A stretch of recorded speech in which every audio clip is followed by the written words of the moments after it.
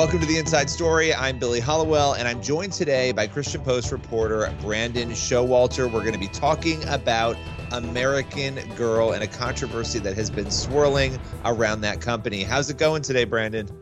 Hi, Billy. It's good to be with you. So there's a lot to unpack in this story, but American Girl, which is a beloved brand, I mean, this has been a brand that young American girls have loved for eons. They have put out a new book. It's called The Smart Girl's Guide, Body Image. And this book on the surface sounds like, oh, great, it's a book dealing with body image. That's a great thing for young girls. But some contents of the book have really piqued people's interest and sparked a lot of debate and discussion. Can you tell us about what's going on in this book? Yes, the book is called A Smart Girl's Guide to Body Image by Mel Hammond, and it was published earlier this year, I believe in February. And it's pretty insidious because the book actually starts out with some very positive messages about how girls should love their bodies, that their bodies are good. But long about page, I think it's 36 or maybe 38, they introduce puberty blockers. And it basically says that if you are uncomfortable with changes in your bodies, you can go to a doctor and he or she will prescribe medicine.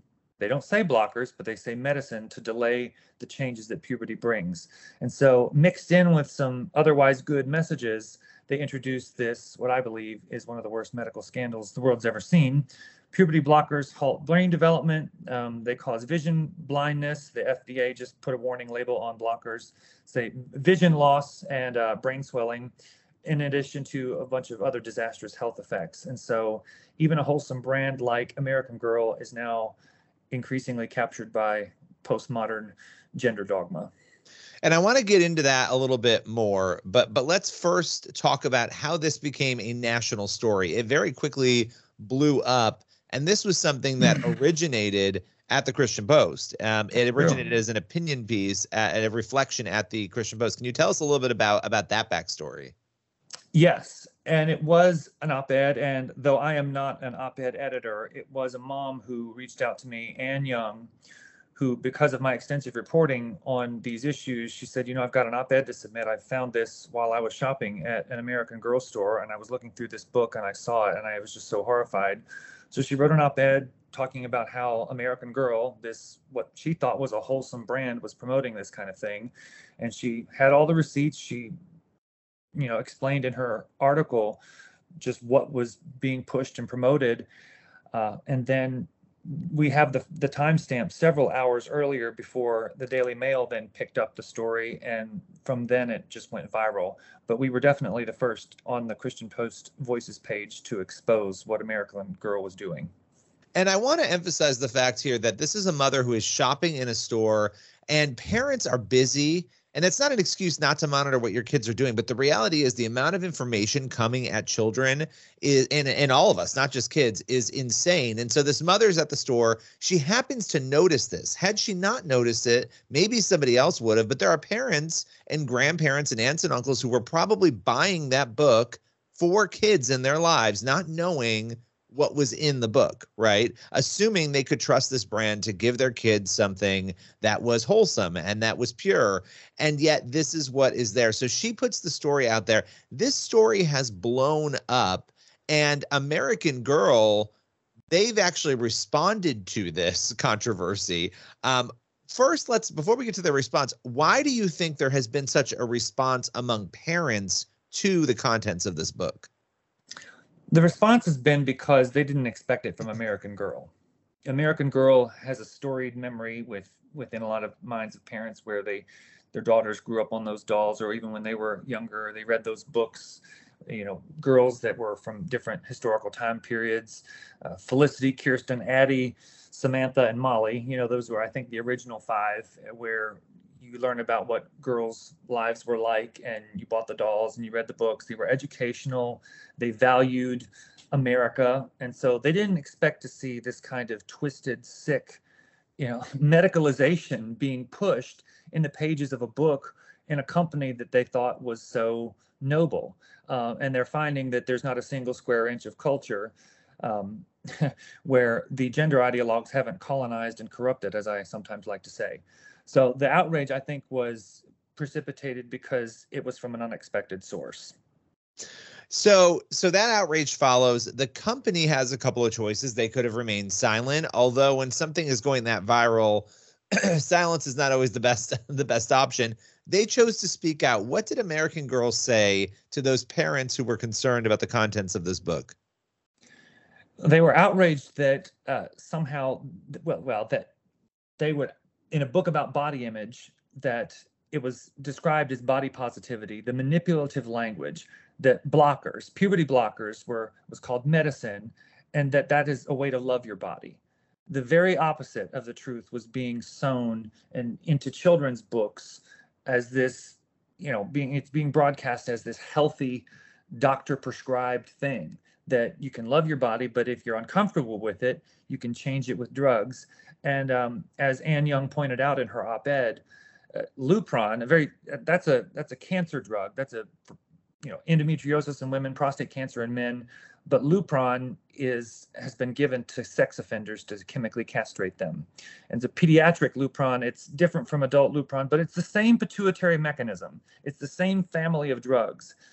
So these are the kinds of drugs that are being pushed in an American Girl children's book for girls, telling them that, yes, you can change your body if you don't like it or if you're uncomfortable with it. And you can figure out your quote unquote gender identity. And gender identity, it just cannot be emphasized enough, Billy, is a lie. There's not a blood test, a genetic marker, or a single brain imaging scan to prove this existence of this thing, which they assert is rooted in science. It's completely false. It's completely contrived. It's a false category of personhood that's being jammed into our laws and regulations and public policies across the nation. But it's an incredibly damaging message to send to young people, especially girls, because they're the most vulnerable demographic to transgender identification. They're told that they have a gender identity that is separate from their sex. It's neo-Gnosticism on steroids, literally.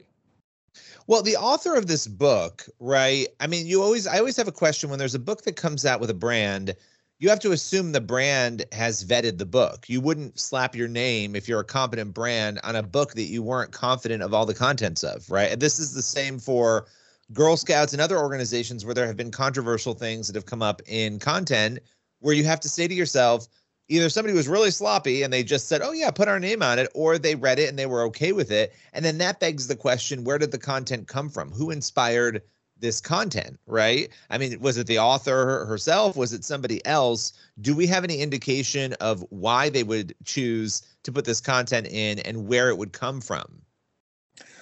I don't know what the American Girl executives or any of the top brass were thinking, unless they just thought they're going to score woke points or to be cool and trendy and hip and LGBTQ plus friendly. I don't know exactly what they were thinking. I know there is a tremendous amount of ideological pressure in corporate boardrooms and in every sphere of society now to just go along with this and celebrate this. And there's money that's involved, I'm sure.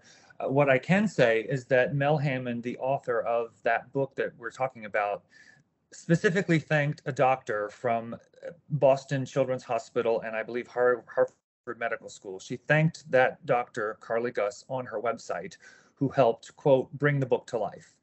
And so this mom looked up Carly Gus to see what this doctor's all about. And of course, in light of the news about what Boston Children's Hospital has been doing for years, even advertising these disfiguring surgeries on minors and all these other drugs, Boston Children's is where the first pediatric gender clinic opened in 2007 in the United States. She just did a little research. And so there was a collaborative effort between the author of that American Girl book and this doctor who is one of the biggest pushers of this transgender medicalization. That's indisputably a fact.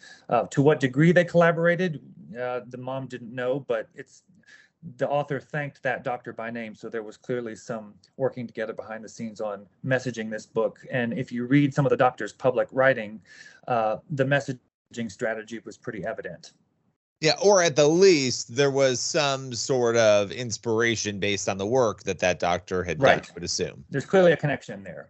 The doctor suggested, I can say that the doctor suggested in a JAMA Pediatrics article that, and only, gender clinicians and other doctors and medical professionals read that medical journal.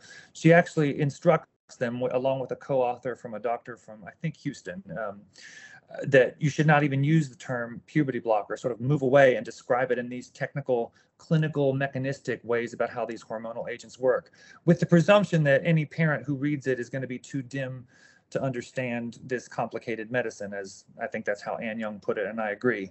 So it's clearly deceptive linguistic manipulation in order to try to hide what's really going on, and in a medium you wouldn't expect it in a children's book. So as we round out to a close here, because you've done a great job recapping this for us, you also have been, I mean, this is an area, anybody who's listened to this podcast or seen your work, they know that you are an expert in this area as a journalist and a reporter. You have covered this probably more than anybody else has in the world, if not in our country. And you have talked about everything from the youth aspect of this, the medical issues there, all the way down to the general issue of the transgender debate. You have a podcast, Generation Indoctrination, where you have really vetted this all out. You recently put out a bonus episode on that. I would encourage people to check that out. It's generationindoctrination.com. But what are you hoping people take away from that podcast and from the work you do more generally? Well, I do hope that people do listen to all 5 episodes plus the bonus episode of that podcast series. I'm quite proud of it, and we at the Christian Post are quite pleased with how it turned out. It's a comprehensive overview of everything that's assaulting our children and some of the most vulnerable members of our society. You mentioned the bonus episode where we talk about women in prison under the banner of a so-called gender identity today, and it's unbelievable, but it's actually happening. Women, many of whom have histories of domestic violence and substance abuse, are locked up with sadistic rapists and murderers who are men. They claim to be women, but state laws, and in Canada's case, the national law, has enabled the placement of these violent criminals into women's correctional facilities. Their human rights are completely disregarded, while mainstream human rights groups are silent on these issues because they too have been captured by this dogma. And I interviewed 3 stellar advocates, Amy Ichikawa, Heather Mason, and Amanda Stolman, who are contending that these women have some dignity in the prison system. I hope that when people listen to this whole series, they will be encouraged to speak up for the most vulnerable members of our society. And I got to say, Billy, though there are some noble exceptions, Christians by and large aren't getting it, not nearly quickly enough. And I would just ask them again, how many is too many? How many children have to wind up castrated and disfigured? And how many women have to be raped and beaten and assaulted and tormented in prison before you rise up and say, that's enough, I've had enough? The hour demands that you speak, and so find a way to speak and do it. Brandon Showalter, as always, I appreciate you taking the time to talk through these essential issues. Thank you, Billy. Everyone else, make sure you tune in next week for another episode of The Inside Story. Again, to hear more from Brandon and Generation Indoctrination, head over to generationindoctrination.com. We'll see you next week.